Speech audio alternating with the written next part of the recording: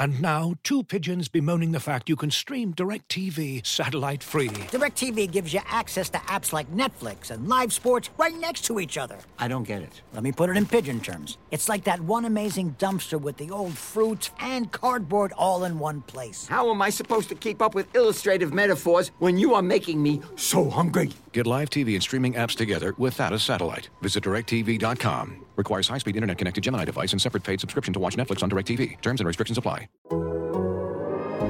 The Athletic.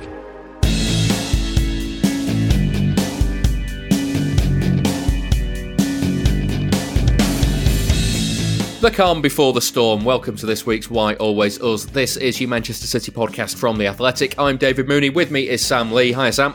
Hello.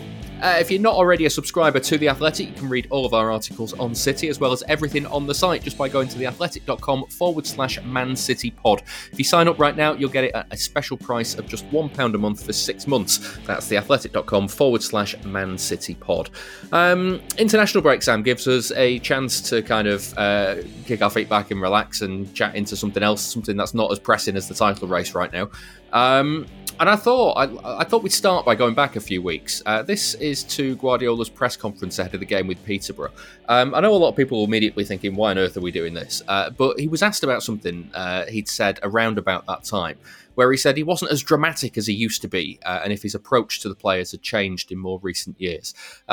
This is how he responded to it. I know them much better. I understood maybe because I'm getting old that they want to do it well. So it's typical when we lose games when this kind of competition go to them, because I listen every week the old former players and now they are pundits talking about they lose games because they don't run, they don't have passion, they don't have courage. When they were there and they were losing games, it was not the reason why. They want to do it well, they want to win games, they want to, in front of 80,000 people, make a good performance. The same time it didn't happen. And it was not because they didn't want to do it. And now it's the same case. So always have to... There is a moment after the game that I'm not clear enough. Me personally, as a manager, I'm not cool enough, so clear enough to analyze what happened in the game right immediately to the players. There's too many emotions. You know, when I analyze the game, we analyze, okay, the space is right, left, you attack here. But in the video, we cannot analyze the emotions. And why is the emotions... We attack incredible well the second half, we score a goal, and after that, we sit back. And we forget to play. And we concede a penalty. And we didn't, why? It's emotions. It's not about tactics. They're the same. I'm not saying that I scored a goal, guys, now everyone pack to defend 11. No. So that's why maybe I learned. Sometimes I talked after the game, but sometimes when I am eager, I say, take time, go home. And tomorrow, after tomorrow, we'll talk with the team exactly what you feel was the real game. You know, because sometimes you are aggressive, you are unfair to the players because they want to do it well. I have this principle for a long time ago that they don't win it well. They want to run, they want to fight, they want to win. And when something happens, sometimes it's because it was not clear enough or they had a bad day. It's happened. It's happened. Try to avoid it. They have the responsibility to avoid it. That is the most important part of I would say, the week or the day is these 90 minutes, but it's happened. So, and you've said previously that you've had to apologise to the players for things that you've said in the dressing room. I think we talked about that last season. Is that something you now don't have to do because? No, I can do it. I can do it again. I'm not so going to react. But even in Barcelona, where my early ages as a manager, I said something that the day after I regret. You cannot imagine. A lot. And that's what that was? No, defeat or situation, and I'm there and do it. After go home, sleep, analyze. I said, I was wrong. So that's why it's difficult. Maybe managers can do it. Right after the game to see exactly what happened when, it's just that's why it's difficult to go to the press conference after the game to analyze what the game because. Yeah, you have the feeling, but the feeling sometimes is struck for the environment, for 1-0, 1-1. When we win 5-0, the analysis is easy. But, sometimes you have to take a little bit time to be more accuracy to the players, to be more fair, to be exactly. All analysts knows to what you have done is to help more than analysis to this for the next one. Not for what happened, it's done, it's late. You know? In the halftime, I have to be cold, I have to be clear what happened in the first half to improve the second. If I analyze what happened in the first half, not the halftime, at the end of the game, it's too late. I have to do it right now. So after the game, game is over. I'm not going to change my speech, I'm going to change I have to analyze to improve for the next one. So the message has to be for the next one, not to point you are the main responsible. I know in this job everyone look for you are the reason why we lose, or you are the reason why to win. All the time we're looking for that. Even the manager for the players. It's a big mistake. Because one player played bad, maybe for the other ones, not for himself. And that's why sometimes when you are calm, asleep, wake up, good breakfast, and after try to think, talk with your staff, what happened, helps a lot to analyze for the future. And just a really quick one, sorry. How long does it take you to calm down after a match? 4 hours? How long does it take you to calm down? No, it depends. 6 hours or? No, it depends on the day. No, there is not a clock watch to say it depends. Yeah, this is immediately, and that time I need more time, so it depends. I was just going to ask, because your answers to Jack were so good, what are the players like in that situation? How do the players react after defeats or victories? You know, are they vocal? Do they shout to each other? Do they encourage each other? What are they like? I don't know. I'm not in the locker room, so I would love instead to take the phone right immediately, talk 5-10 minutes about the game, what happened about the game, oh this action, oh the goal I missed, oh how nice we celebrate this situation. But I'm not there, so they can do it. Some ones maybe they affect more, the other one they forget immediately. Everyone is everyone. It's not a problem that after the game everything is so intense. So I don't know the right expression in England. Skin is sensitive, everything. So that's why you have to, in the good moment, celebrate it, because when you know everyone, when it's difficult, the game like was Everton last time, and you can win in the locker room, the celebration is more intense, it's higher. So when you win, but more margin after 70 minutes, we go 4-5-0, situation is completely different. So a big chunk of Guardiola's press conference there, Sam, but it's I think it was really eye-opening. Yeah, it's really eye-opening, isn't it? Yeah. So what? Yeah. I mean, you're often in them. Like, how often does that happen? What, when he speaks like that? It's not super rare, but it's not every week.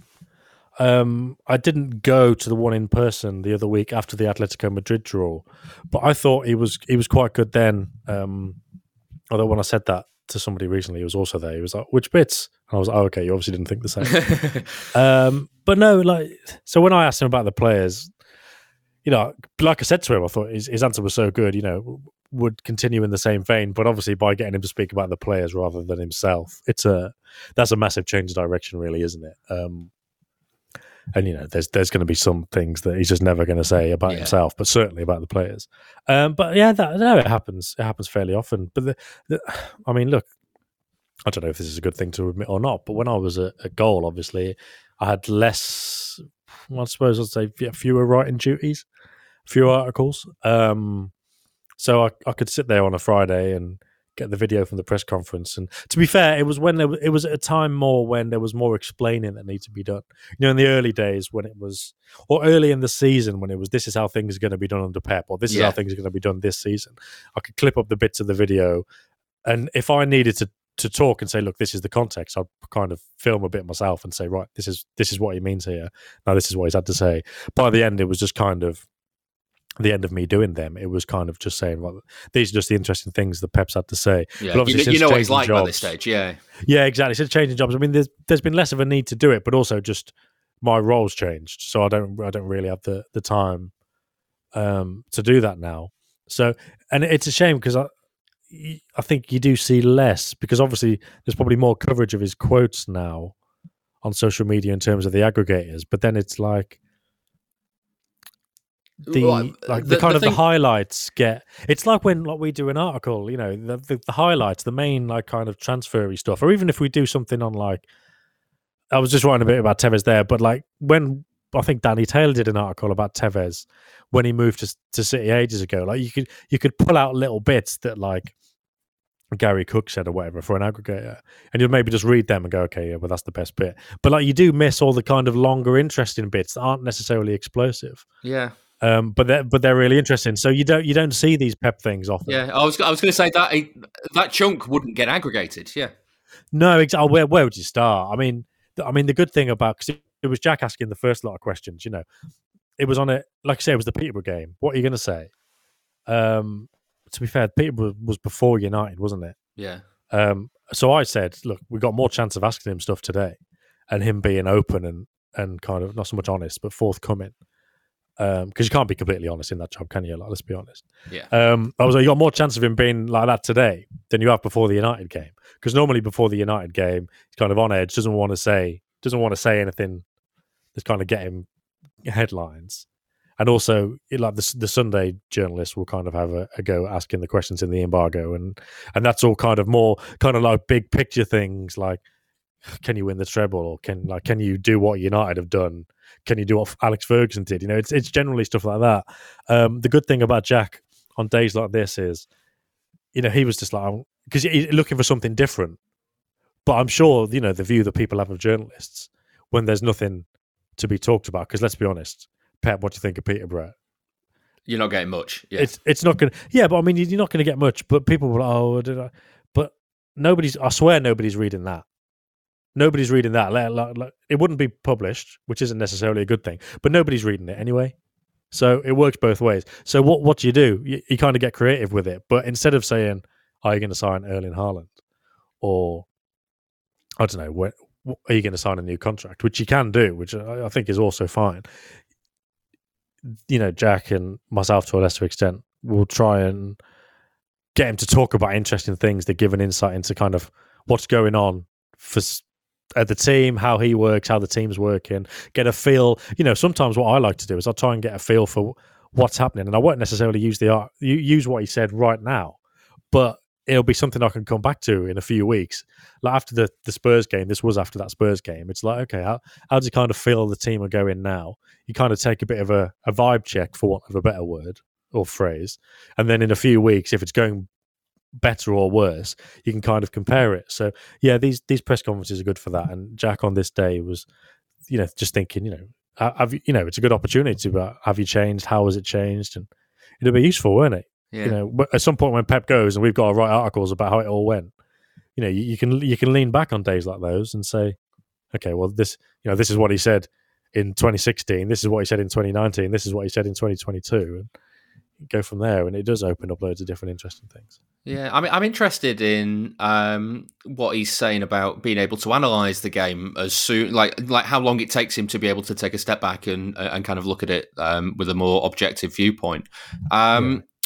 Does that, in your opinion, then, does that mean that his post-match press conferences are maybe not as useful as they could be? It's like almost as if he needs like 24 hours or something, and if he was able to do it the next day, you might get a better insight into what he thought of the game.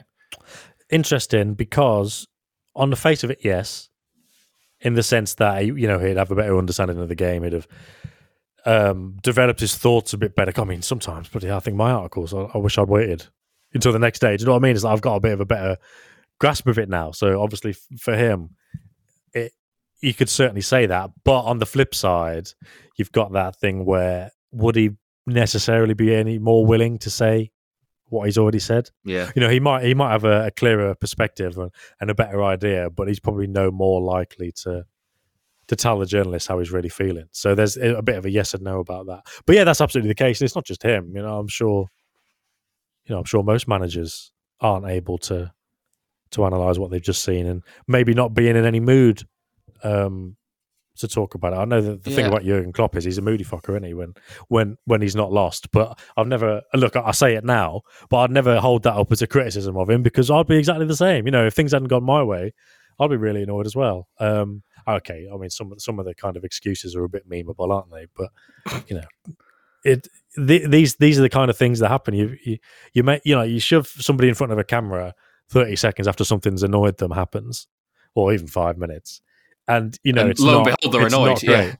but also you've got you'll have 5 or 6 different interviews, maybe more, and they'll all be the same question. So you're already getting annoyed.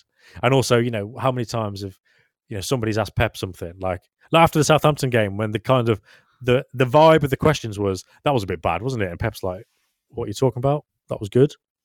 And like you're on a completely different wavelength, and obviously Klopp seems to do that a lot, where people ask him questions because we're coming from the basic point of view of you didn't win the game, so therefore it must be bad, or therefore the questions have got a bit of a negative slant.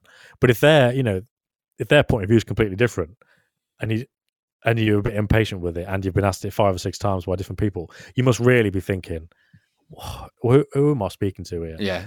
What are these watching? Yeah. Yeah, exactly. So, I mean, fair play, really. I think one of the things that Pep said about Bielsa, obviously Pep absolutely loves Bielsa, but he always said Bielsa's capable after the game of telling you exactly how it went. And that's one of the things that Pep, he said himself there, and he's always said, like, he's not capable of looking at it coldly and looking at it and having all the answers straight away. Whereas, like, he says Bielsa has, but I'd imagine very, very few coaches would ever have that. Yeah. But even apart from that, like the frustration of being asked the same questions, God, even if you win 5-0, being asked the same inane questions by 5 or 6 different times, and including like by myself, it would be bloody annoying, wouldn't it? Was it Pep or was it Klopp that had said something like they shouldn't be sticking a camera in my face after the game, or they shouldn't be? We should have time to be able to kind of digest it and then come and do the press conference. But we have to do it. It sounds more like something Klopp would say, but it's definitely something Guardiola would believe. Yeah, if you know what I mean. So it could have been either of them, or it could have been someone else. Another day is here, and you're ready for it. What to wear? Check. Breakfast, lunch, and dinner? Check. Planning for what's next and how to save for it? That's where Bank of America can help. For your financial to-dos, Bank of America has experts ready to help get you closer to your goals. Get started at one of our local financial centers or 24/7 in our mobile banking app. Find a location near you at bankofamerica.com/talktous. What would you like the power to do? Mobile banking requires downloading the app and is only available for select devices. Message and data rates may apply. Bank of America NA, member FDIC. When you need mealtime inspiration, it's worth shopping Kroger, where you'll find over 30,000 mouth-watering choices that excite your inner foodie. And no matter what tasty choice you make, you'll enjoy our everyday low prices, plus extra ways to save, like digital coupons worth over $600 each week. You can also save up to $1 off per gallon at the pump with fuel points. More savings and more inspiring flavors make shopping Kroger worth it every time. Kroger, fresh for everyone. Fuel restrictions apply. Just on something he said in there as well, is it surprising to you that he maybe doesn't go into the changing room after the games?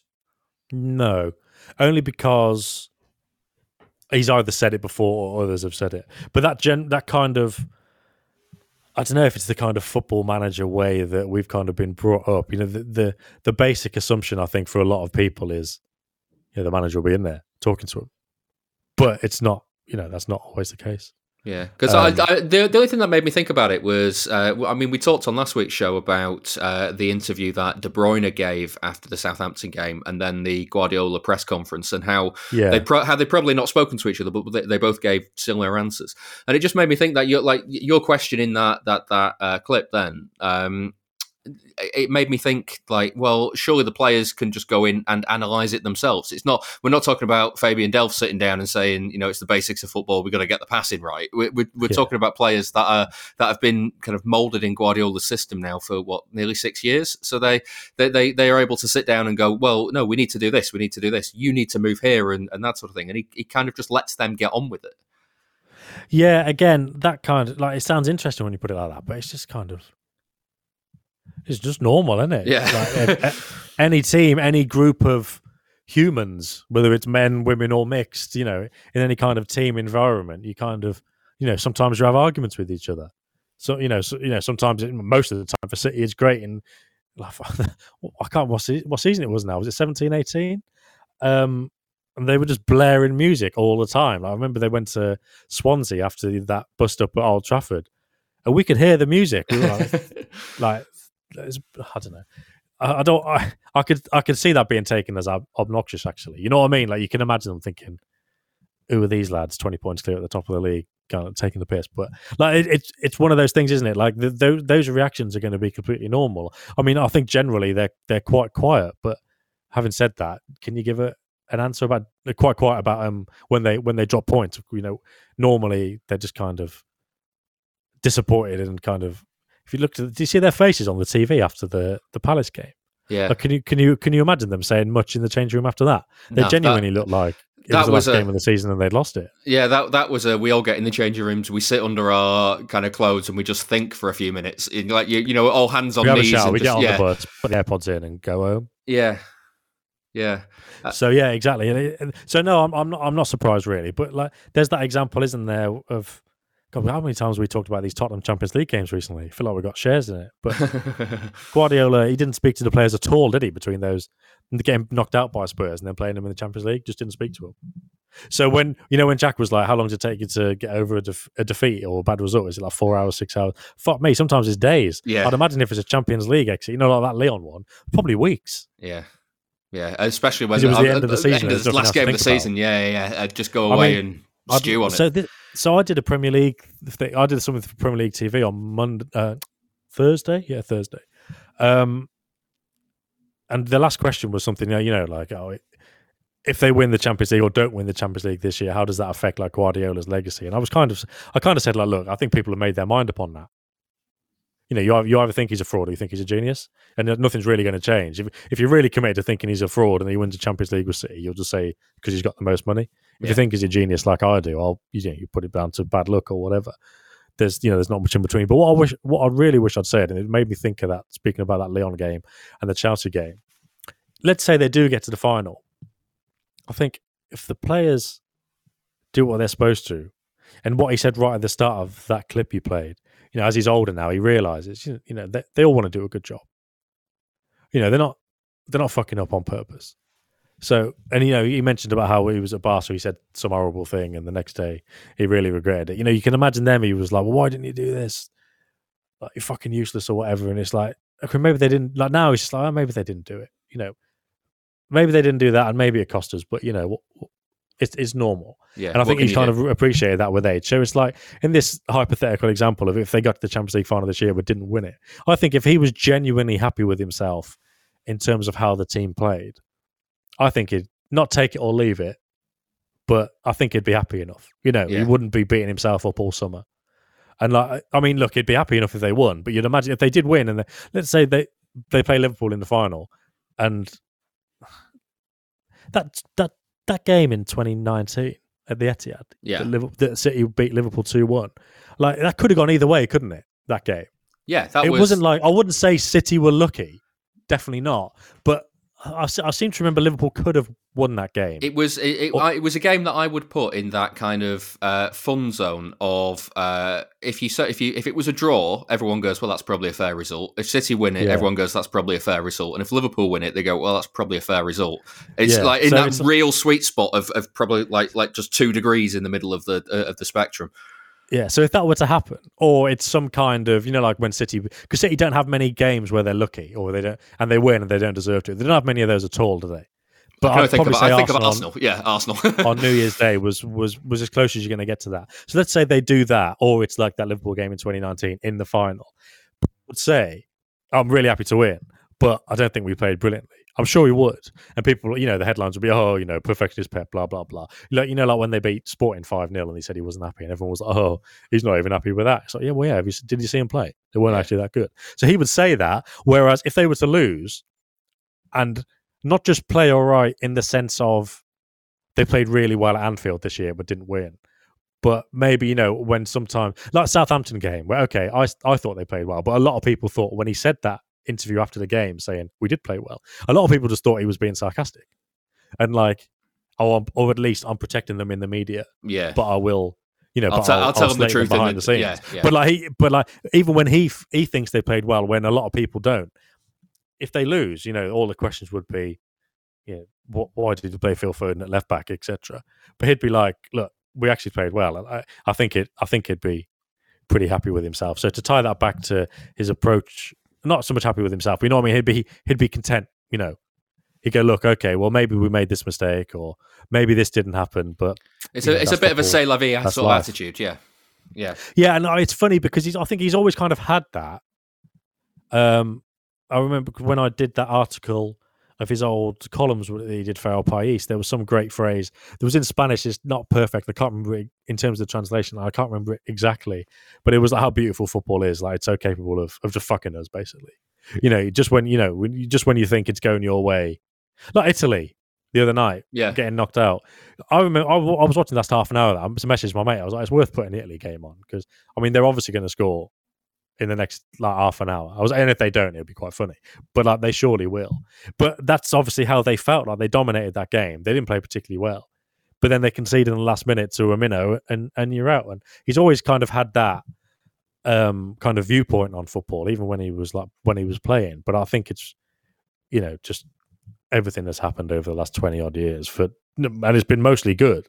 He's just come to kind of see it for what it is, and I think he does see it in a way that a lot of us on the outside don't. Yeah. And I think that's the case for football managers and football people in general. Yeah. Like we've just got completely contrasting views on how easy or difficult things are. Yeah. There is one thing that I can relate to that he said. Right at the end of that clip, he said he doesn't know the English, but the phrase that he used was the skin is sensitive to everything. And I don't know what that translates from. But I know it. I feel it after games. My Spanish is pretty good, but I can't. I don't know. I can't tell you exactly what that is. But it works either way, doesn't it? You know what it is like. And look, to be honest, it's probably an English phrase that people are kind of shouting at their cars or phones or AirPods or whatever at the minute. It's just I don't know what it is. But it's just of course. But of course, that's why. God, whether it's, you should count to 10 or take a deep breath or sleep on it or something, that's why you're supposed to do these things, to kind of remove yourself from the emotion of the moment. But there's some results in football that don't really feel any better the next day. Yeah. And especially, if it's whether it's a final thing like a Champions League elimination or it's a bad result that kind of gives you a bit of a setback. I remember a couple of years ago, Tottenham again, funnily enough, that one where Jesus scored at the end because of Laporte's handball. He was in a bad mood about that for ages. Yeah, 2019. I've got a funny feeling at that point in the season. It was only the second game of the season, but I got a funny feeling. Yeah. Did he not say something later in the season that suggested I knew things weren't quite going right at that stage? Because that was the season where they were so far off Liverpool by Christmas. Yeah, I don't remember if he did. And maybe it's one of those things, as we do as humans, and kind of, I had a bad feeling about that, and then things went to shit. So you kind of put it all together, even because I say it could have quite easily gone differently, but I don't know. Maybe he's right. Maybe he's been around football long enough to know that you start to get the bad feeling. At that point, you start thinking, okay, what's wrong here? But I don't necessarily buy into that second game of the season. Anything can change. And again, talking about how he knows football from his playing days and how that's kind of changed over the years, he'll know. So it's like recently he's been giving press conferences after. So he gave the press conference before the Southampton game, which obviously came after dropping points at Palace. And obviously and this is where I'm trying to work out in terms of the difference between what we believe and what footballers and managers believe, and the difference in kind of tone and stuff, whether this is a legit example or he's just kind of being more positive about it for whatever reason. But obviously the feeling after Palace among the fan base, you'd have to say, was more negative than positive. You'd have to say, wouldn't you? Pretty low. In terms of dropping points and Liverpool getting loads of points and momentum and stuff. But Guardiola's like, look, I'd love to be 10 points clear, but it's not possible. We're top of the league. We're still top of the league, and he was talking as if there wasn't any problems. And I wouldn't be surprised if behind the scenes he was probably a bit more worried. But it's one of those things, isn't it, where you just think you go into something, whether you're asking the questions or just listening in these press conferences, and you got a certain idea in your head, and then you listen to them and you just think, yeah, it's just completely backwards or like significantly different. Yeah. Yeah, I'm interested as well on the thing you said about the analysis for half time and having to be cold in half time because he's got to get it right for the second half, whereas after the game he can spend the time to kind of calm down. Is that where people like Juanma Leo come in and Rodolfo Borrell? Just because I remember talking to you about the role that Arteta had before he left, about how Arteta was basically bringing him ideas and challenging him. And I'm just wondering if it's his staff basically that get him to think cold at half time. Because if he's still in the kind of the fraughtness of the first half and things haven't quite gone right and he's got to make a decision and move things around here and there, we always talk about how he never seems to do his subs until late on in the game, or he doesn't seem to kind of proactively make decisions kind of early in games. It's always seems to be kind of like 60, 70 minutes or so before he makes any changes. I'm just wondering if that's to allow himself the breathing space of basically analysing what's gone wrong and where things aren't quite right and not wanting to upset it too much in case what he does makes it go worse. And I just wonder if that's where his backroom staff come in to kind of prod him in different directions and to challenge his ideas. Yeah, in terms of the subs, I mean, I think we've talked about that a lot, haven't we? It's generally he thinks the game's going fine. So, as we've just said at various points over the last few minutes, even if we don't think it is, he'll be like, okay, he'll have his reasons. But in terms of the other stuff, yeah, it's massive. So I've said this before, but one of the reasons he wanted to get Juanma Leo in was because, in Arteta and in Dominic Torrent before that, he had somebody who could, get a sense of the game the same way he does. And either whether he's got questions or whether they're looking at the same game and they're noticing things that he doesn't, or they come up to him and say, what about this? What about this? And offer solutions and stuff. So Torrent and Arteta were very good at that. And then when Arteta left, obviously Torrent had already gone. He didn't have that so much in Rodolfo Borrell, who's got other skills, but just, not that. So you needed to get somebody in to kind of give those solutions. And Juanma Leo is, fantastic at that in terms of, that Marcelo Bielsa way of analysing a game straight afterwards. And getting the sense of it, People will, less now maybe in England, because I think people appreciate him a bit more because of what he did at Leeds. But there's always an air around Bielsa, isn't there, of, well, he's never won anything and, his teams, they're crazy or whatever. And obviously that times that by 10 for Juanma Leo. But he's clearly a football genius as well. He clearly knows what he's talking about. And he's been a great addition to Pep's staff in that sense. But there's also one with Juanma Leo in terms of he came in, obviously, when City weren't doing so well. And then the start of last season, of course, was his first full season. And it didn't start so well either. And in terms of his emotions and stuff, I think there were times when he was like, he would have still been stuff like, this fucking guy, how many times do I have to tell him? But Leo, or whether it's about individuals or about the team, he could be like, look, Pep, this is what they're good at. This, and he kind of reminds them. So I was talking then about Pep's positivity. Yeah. When we're on the outside going, the gap's this now, and Liverpool are doing this, and City are not sure about this, and Pep's like, look, we're still top. I kind of feel like Juanma Leo provides a lot of that, and I'm not saying specifically this example. But I suppose now talking about it, it's possible that, Pep wakes up on Tuesday morning and thinks, fucking hell. And Juanma Leo's gone, look, we've done this, we've done this, we've done this. The reaction from the Spurs game has been this, this, and this. These guys are this, this, and this. And maybe that's, maybe that has helped him. So, in terms of answering your question of how his assistants contribute to that, it's absolutely massive, whether that's in terms of managing the game or kind of managing his emotions in between. And, Pep's obviously said, when he was talking about Juanma Leo last season, when they were on that massive winning run, it was kind of like his own, because he does work with the kind of the Spanish-speaking players and the Portuguese-speaking players and the bits of English. But what Pep said was he's mainly his assistant. He's mainly good for him, kind of like a shrink in a way. And obviously, if it's good for Pep, then it's good for City and it's good for the players. Yeah, good for the club.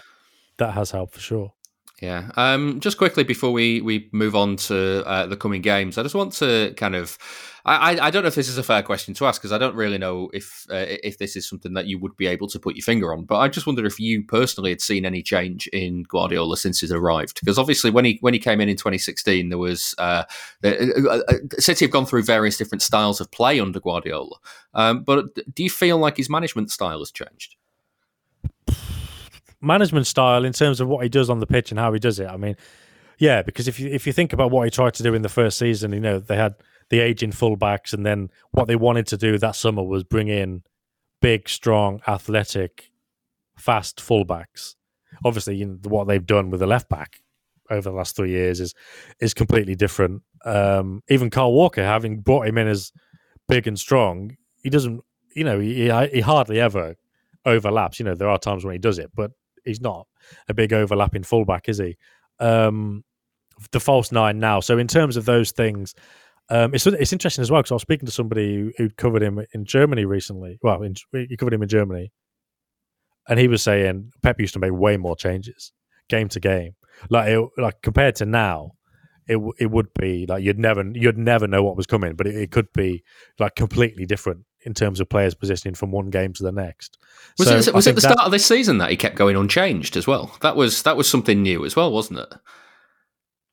I seem to remember Norwich and Arsenal, and he kept naming unchanged sides. Yeah, I think there was a bit of that recently. It was in probably the last 6 months. In terms of the tactics, I think you could look, and it's one of those things. If you really zoom out and you look at how things have changed from Barca to Bayern to City, there'd be big differences. And I mean, look, even in terms of Sterling did an interview recently. He did a kind of a shortened version of that Premier League 100 club after he got that penalty against Wolves. I don't know if presumably there'll be a long one as well, but he kind of sat down and did it, and he was talking about, they used to have two motorbikes on the wings in him and Sane, and he said it was a zoom, zoom, zoom, loads of pace, loads of directness. But obviously now it's a bit slower, a lot more patient, more control. So that's another huge change as well. The way they got to Champions League final last year was completely different to how they did things in the early days. And they had David Silva's Pausa and his ability to control the tempo of a game, and then it was kind of Gundogan. But now it's just kind of all of them. Just the way they play, the whole thing's controlled, just by keeping the ball and being a bit more circumspect. So that's changed. But in terms of how he has changed, well, it is a difficult himself question because it's one of those as well. When you look at a picture of yourself or somebody else 5 years ago, you think, fucking hell. But if you see them every day, you don't notice the change. And it's a bit like that. But in terms of his, there's always been that defiance and kind of sarcasm and kind of arrogance at times. Because you remember in terms of the first season when City lost at Monaco, and I remember the press conference after that was kind of like, right, get the big guns down here. This is crisis time kind of thing, and you spent this money and you're supposed to have done this, and you're not going to win the Champions League and you're not going to win the Premier League. What are you playing, that kind of thing? And he was the old, I'm sorry guys, I've won 19 trophies. I'm sorry, So that's always been there, but I do think overall he's kind of more at peace with himself. And I may be wrong here. But there's always been that kind of defiance, and that still comes back. If people ask him about the Champions League, he'll always say, look, I know I'm a failure at Bayern, kind of sarcastically, because surely he doesn't believe that himself. Yeah. But yeah, I do think he's kind of more at peace with everything. So if he needs to defend himself, he will, and he can do, like he always has done. But I think, like I said earlier about this hypothetical Champions League final, I think he's just a lot more kind of, it is what it is. And also he probably still thinks he has something to prove, and people would say he's got to prove himself by winning the Champions League. But in terms of his players, I think, what he was saying right back at the start of that clip, with his age now, he knows they're doing a good job, and he knows those players. He knows kind of their limits, I suppose. He knows what they've given. He knows what they've sacrificed. He knows how hard they've worked. And I think there must be an immense amount of satisfaction at that point. Yeah. And I suppose the beauty of it is you've got that satisfaction, but you don't rest on those laurels. That's an interesting thing, because I remember he talked in, I think it was 2018-19, when they went into the season as defending champions, about being harder on the players to avoid complacency and to like just add a little bit of distance between him and them. And I know you've talked about how he didn't like being as close to the players as he was at Barcelona. But then, there's definitely that. There was the two different, because he doesn't want styles, that emotional attachment if it comes to dropping them or selling them. Yeah, and then there was when City had done well in that, obviously that Centurion season, they'd broken all sorts of records.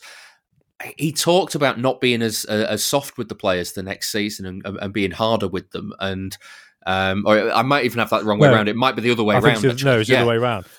It wasn't demanding, because I think it was after they won 2 in a row. He was a bit like, well, they won 2 in a row. I don't need to be on top of them. But then obviously they didn't win the third. Yeah, they didn't win the third. I was going to say, did they? I was thinking, did they slack off? And I remember a press conference I was at in Zagreb when Gundogan kind of said, "Look, it's inevitable. Really, you're just going to." And then you just think, and again, I don't know. Because last season there were so many changes. The change, it wasn't a change that happened in the summer, was it? It wasn't a change where Guardiola went, right, I'm going to be harder on these dicks. We're going to win the league again. It was basically the same, wasn't it, at the start of last season? And then it all changed in the middle, and it was kind of tactical, and it was kind of, the players getting themselves together and saying, look, lads, led by Fernandinho, and this kind of thing. So kind of in terms of Pep's management of the squad, it's difficult to know in terms of whether he went, actually, I am going to be harder on them again. But also you've got the other element of, and I know we talked about this a lot over the summer, but that element of a lot of the players didn't especially like him towards the end of last season. Yeah. And, they were kind of doing it more for themselves and for each other, rather than, run through brick walls for the manager kind of thing. But again, that's the kind of beauty of it. Because you can talk about the man management, and I think it's right to say, look, because if you ever listen to an interview with the players, they're always going to say he's great and he teaches you all, and he does. But they're never going to say, oh, he's a bit hard work at times, let alone what they might actually be thinking. Yeah. So it's fair and it's interesting in terms of the dynamic of the group to point out the reality. But ultimately, I couldn't, as much as I've sat here and said, oh, they don't all like him, it's not all a dream. I'm at no point am I ever going to say even the man management is bad, let alone is Guardiola a good or bad manager. But even is the man management good or bad? Because you think, well, they don't necessarily like him, but Christ, they play the best football of their career and they win loads of trophies, so it can't be that bad. So maybe it's actually good in that kind of inverse sort of getting the best out of them way. And it's just I wonder. So that kind of distance in terms of not wanting to be too close, so he can make those cold decisions. Like he's he is distant in that sense, but also like. People talk about the intensity and stuff, but it can be like just weird at times. You know what I mean? Just around the training ground, just like pacing around, and obviously the players will just be like, "What the hell's going on?" But and like this guy's odd. But then, does it stop him from playing well? No. Yeah. Like, does it stop him like individually or collectively? No, it doesn't. Like it's very, very unusual in terms of that dynamic. And I remember saying this at the time. That's one of the most interesting things. I talked about the whole kind of the football manager mindset of, oh well, obviously the manager goes in after the game and speaks to the players because that's what we do on Football Manager. Yeah. But in reality, it's different. The mad thing about this is, you would assume winning dressing room, everyone loves the manager. Losing dressing room, everyone hates the manager. But like there's no kind of grey area. It's just fascinating how it works. But yeah, and there's the thing he said plenty of times before where he's closer to them in the low moments. So, after a bad result or one of those results where they're really shell-shocked, he'll be, arm around the shoulder, you guys are great. Look at all this stuff you've achieved. Like, don't get yourself too down. But then obviously when they're winning and they're coming in and they're training, it's like, what are you fucking like? Don't fucking slack off. Be better at this. Be better at that. It's that kind of thing. You need to know exactly when to press the buttons, which is that's the secret to any management, isn't it? God, if whether I'm speaking to my editor or if anyone's asking me for advice, I guess, or I suppose raising a child now when my son's old enough to kind of take on lessons or whatever, you got to realise the appropriate response. But and the teaching moments, 15, 16 millionaires who have got at least 50 caps for their country and all expect to be playing. It's difficult, isn't it? Yeah, I just wonder if it's if the change in his style. I wonder if we'll see a lot more of it at City, because obviously he's been here for 6 seasons now, far longer than he's been anywhere else. And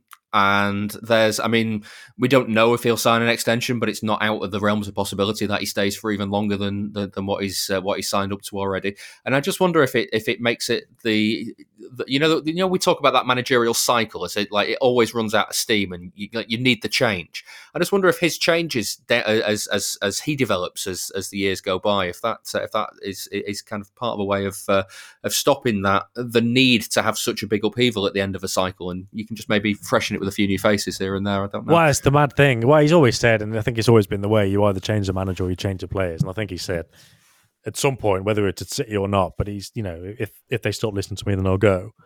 But I remember doing an interview with Dominic Torrent, and obviously, they basically think the same way about football. And he said, you've either got to go or change the players to get new ideas and kind of keep everything fresh. And that's the mad thing. City have never really done that. They've tried. They've tried to make kind of big changes, and last summer could have been it. And I even remember 2019, Guardiola was kind of saying, "Look, we've been together for a few years now. Get some fresh faces in." Who did they sign in 2019? Mahrez was 2018. Mahrez was 2018. So 2019, just Rodri and Cancelo. Yeah. And who's the only big player that's left in all that time is Sane.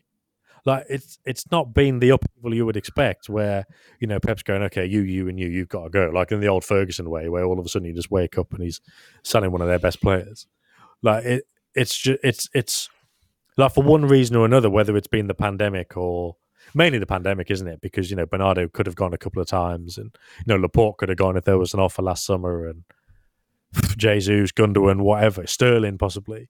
But it didn't happen, and they're still together, and they're still there. They're still pushing for all competitions. It's remarkable, really. And I'm tempted to say, well, look, it's going to have to come this summer, but I'm not sure if it is. But then let's say, look, like if they sign Haaland's that good and that kind of revolutionary, you feel like that's a big change, isn't it? Even if they didn't bring in 2 or 3 others, which they surely would, I feel like some could.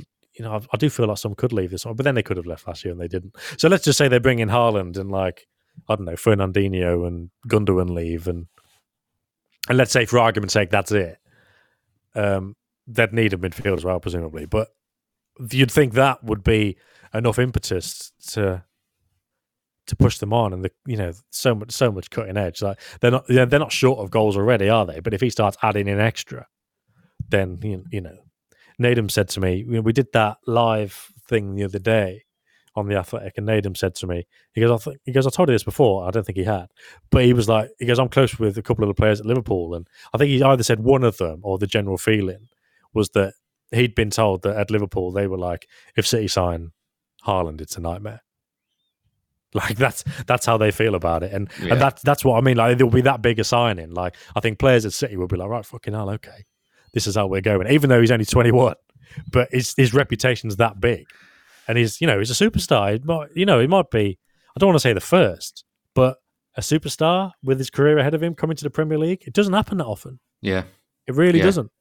So that that might arguably be enough. It's remarkable, really, that they've managed to have what they've had. You would have to call success over the last 5 or 6 years, without making massive changes. I know people could listen to this and go, "Oh, money this, money that." Fine, but money this, money that at other places, and it hasn't worked. Yeah, or it has worked, but you don't refresh it. Like, for all the good Chelsea have been, they've never been able to stay on top for a period. They've never been able to go 2, 3, 4 years all around at the top. They'll have they might win. Have they ever won 2 out of 3 titles since Mourinho? I don't think they've. They've not won it back to back since Mourinho. It's probably like 2 out of 4, possibly. Yeah, not back to back, but there's always kind of like a disaster before somebody comes in and fixes it.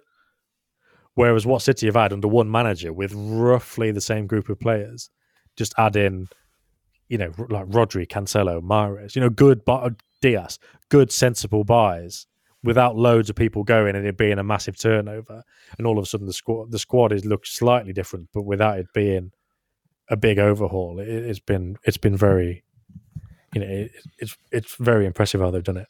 Yeah. I think.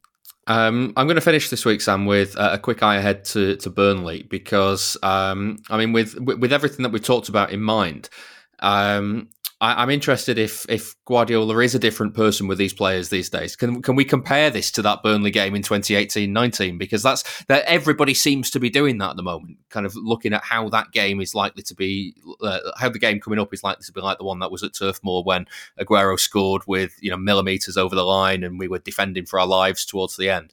And I just think with everything we've talked about over the last 50 minutes or so, it just seems to me like Guardiola's approach might even be different to this game. I mean, Burnley's approach will also be different as well. They're not in the same form as they were then. They've 2 wins in 2022 overall, 2 wins in the last 18 overall. So it is a different dynamic going into it. But I wonder if Guardiola's change is a bigger dynamic in this. I don't know. I think it's a bit like what I was saying about the games coming up and Atletico Madrid. Ideal scenario would obviously be racing to a 3-goal lead in the first leg and then you're laughing, then you can rest players, but he won't, I don't think he'll want to risk that. It'll be do everything at the right speed, at the right time, and cautious maybe. Like at Palace, I think part of the reason he didn't make subs was because he didn't want to lose the game. Rather than gamble to win it, he didn't want to kind of risk losing, which I get, and that's the time of year. We talked after the Everton game. Maybe that's the stage they're at now, where these games are going to be close. And I definitely think after the international break, we get into April. And also we get into managing minutes territory. Some players, I guess, won't start that game that people would want to start, a bit like at Southampton. There might have to be a way they manage the intensity maybe. But I think how the game went in 2019, it was, look, we're going to turn up, we're going to do things as they need to be done. We're not going to rush, we're not going to force the issue, and we're just going to trust that we're going to create the chances and we're going to trust that the goal is going to come. And I don't think it could be any different now. I actually think, given how they've changed since then, because if you think that was 2019, all of a sudden that was 3 years ago, and now we're talking about this second, possibly third great Guardiola City side in terms of the more control and how they got to the Champions League final. It's even more that, isn't it? It's more circumspect and it's more just don't do anything to concede a goal. Trust the and process. We'll make sure we score. So, it might be different to the 2019 game in the sense that City might score after 15 minutes and the game opens up. Or it might, if they don't, then I can see it being the same thing and, it'll be the same approach. It'll be the same approach anyway. How the game goes will be different. The game against Southampton at the weekend went pretty much the same as the games in the Premier League. But the final score was 4-1 because that's how football happens. Maybe City win 3-0 at Burnley and you go, okay, it was different. But I think I would guess City's approach will be the same and it will just be keep the ball, quieten them down, create chances, score, and take them when they come. Yeah. Is everything that we've just talked about Guardiola, is that one of the reasons why he's perhaps quite calm going into these games while we as fans are all quite anxious? Oh, no. I mean, I don't know if he's calm. I don't know if you would say he's calm because, talking about how he's kind of more come to terms with things and all that kind of thing, I think is relative. I think that's when we're talking, let's say it's a time when he's had to calm down. It's a day after or a few days after or whatever. I think that's then. It's Tuesday morning when the game was on Sunday. Still really, yeah. Like I said earlier about that press conference, before the Peterborough game, we wouldn't have been that worried. I know they just lost to Spurs, but before the Peterborough game, you wouldn't be, oh, what about this? What about that? Whereas before the United game, even though obviously we've seen this before, how many times have we thought, well, United is shit, they should just beat them? And Pep's like talking as if they're, prime Ferguson United still. Because before those big games and before, any kind of big game, and obviously Burnley away qualifies just as much as Atletico and Liverpool, it'll still be kind of nervous about everything that can happen. But within, relatively, he can probably deal with it better now than he did when he was at Barca. But I mean, in terms of those nerves and tetchiness and the kind of weirdness I've mentioned, I think it's still all there because he's still him at the end of the day. He's not changed massively, but he's just kind of dealing with things a bit better, whether that's good or bad. So, like I said, if they win the Champions League but they don't play particularly well, I don't think he'll be getting carried away. Yeah. Well, we'll see how it goes then at Turf Moor because we are all now counting down the days till this mad run kind of hits us. So I think we'll see how it goes. That brings us to the end of this week's episode of Why Always Us. Thanks as ever to Sam Lee. Thanks very much. Don't forget you can sign up to The Athletic right now for £1 a month for 6 months. Just use the code ManCityPod. The Athletic.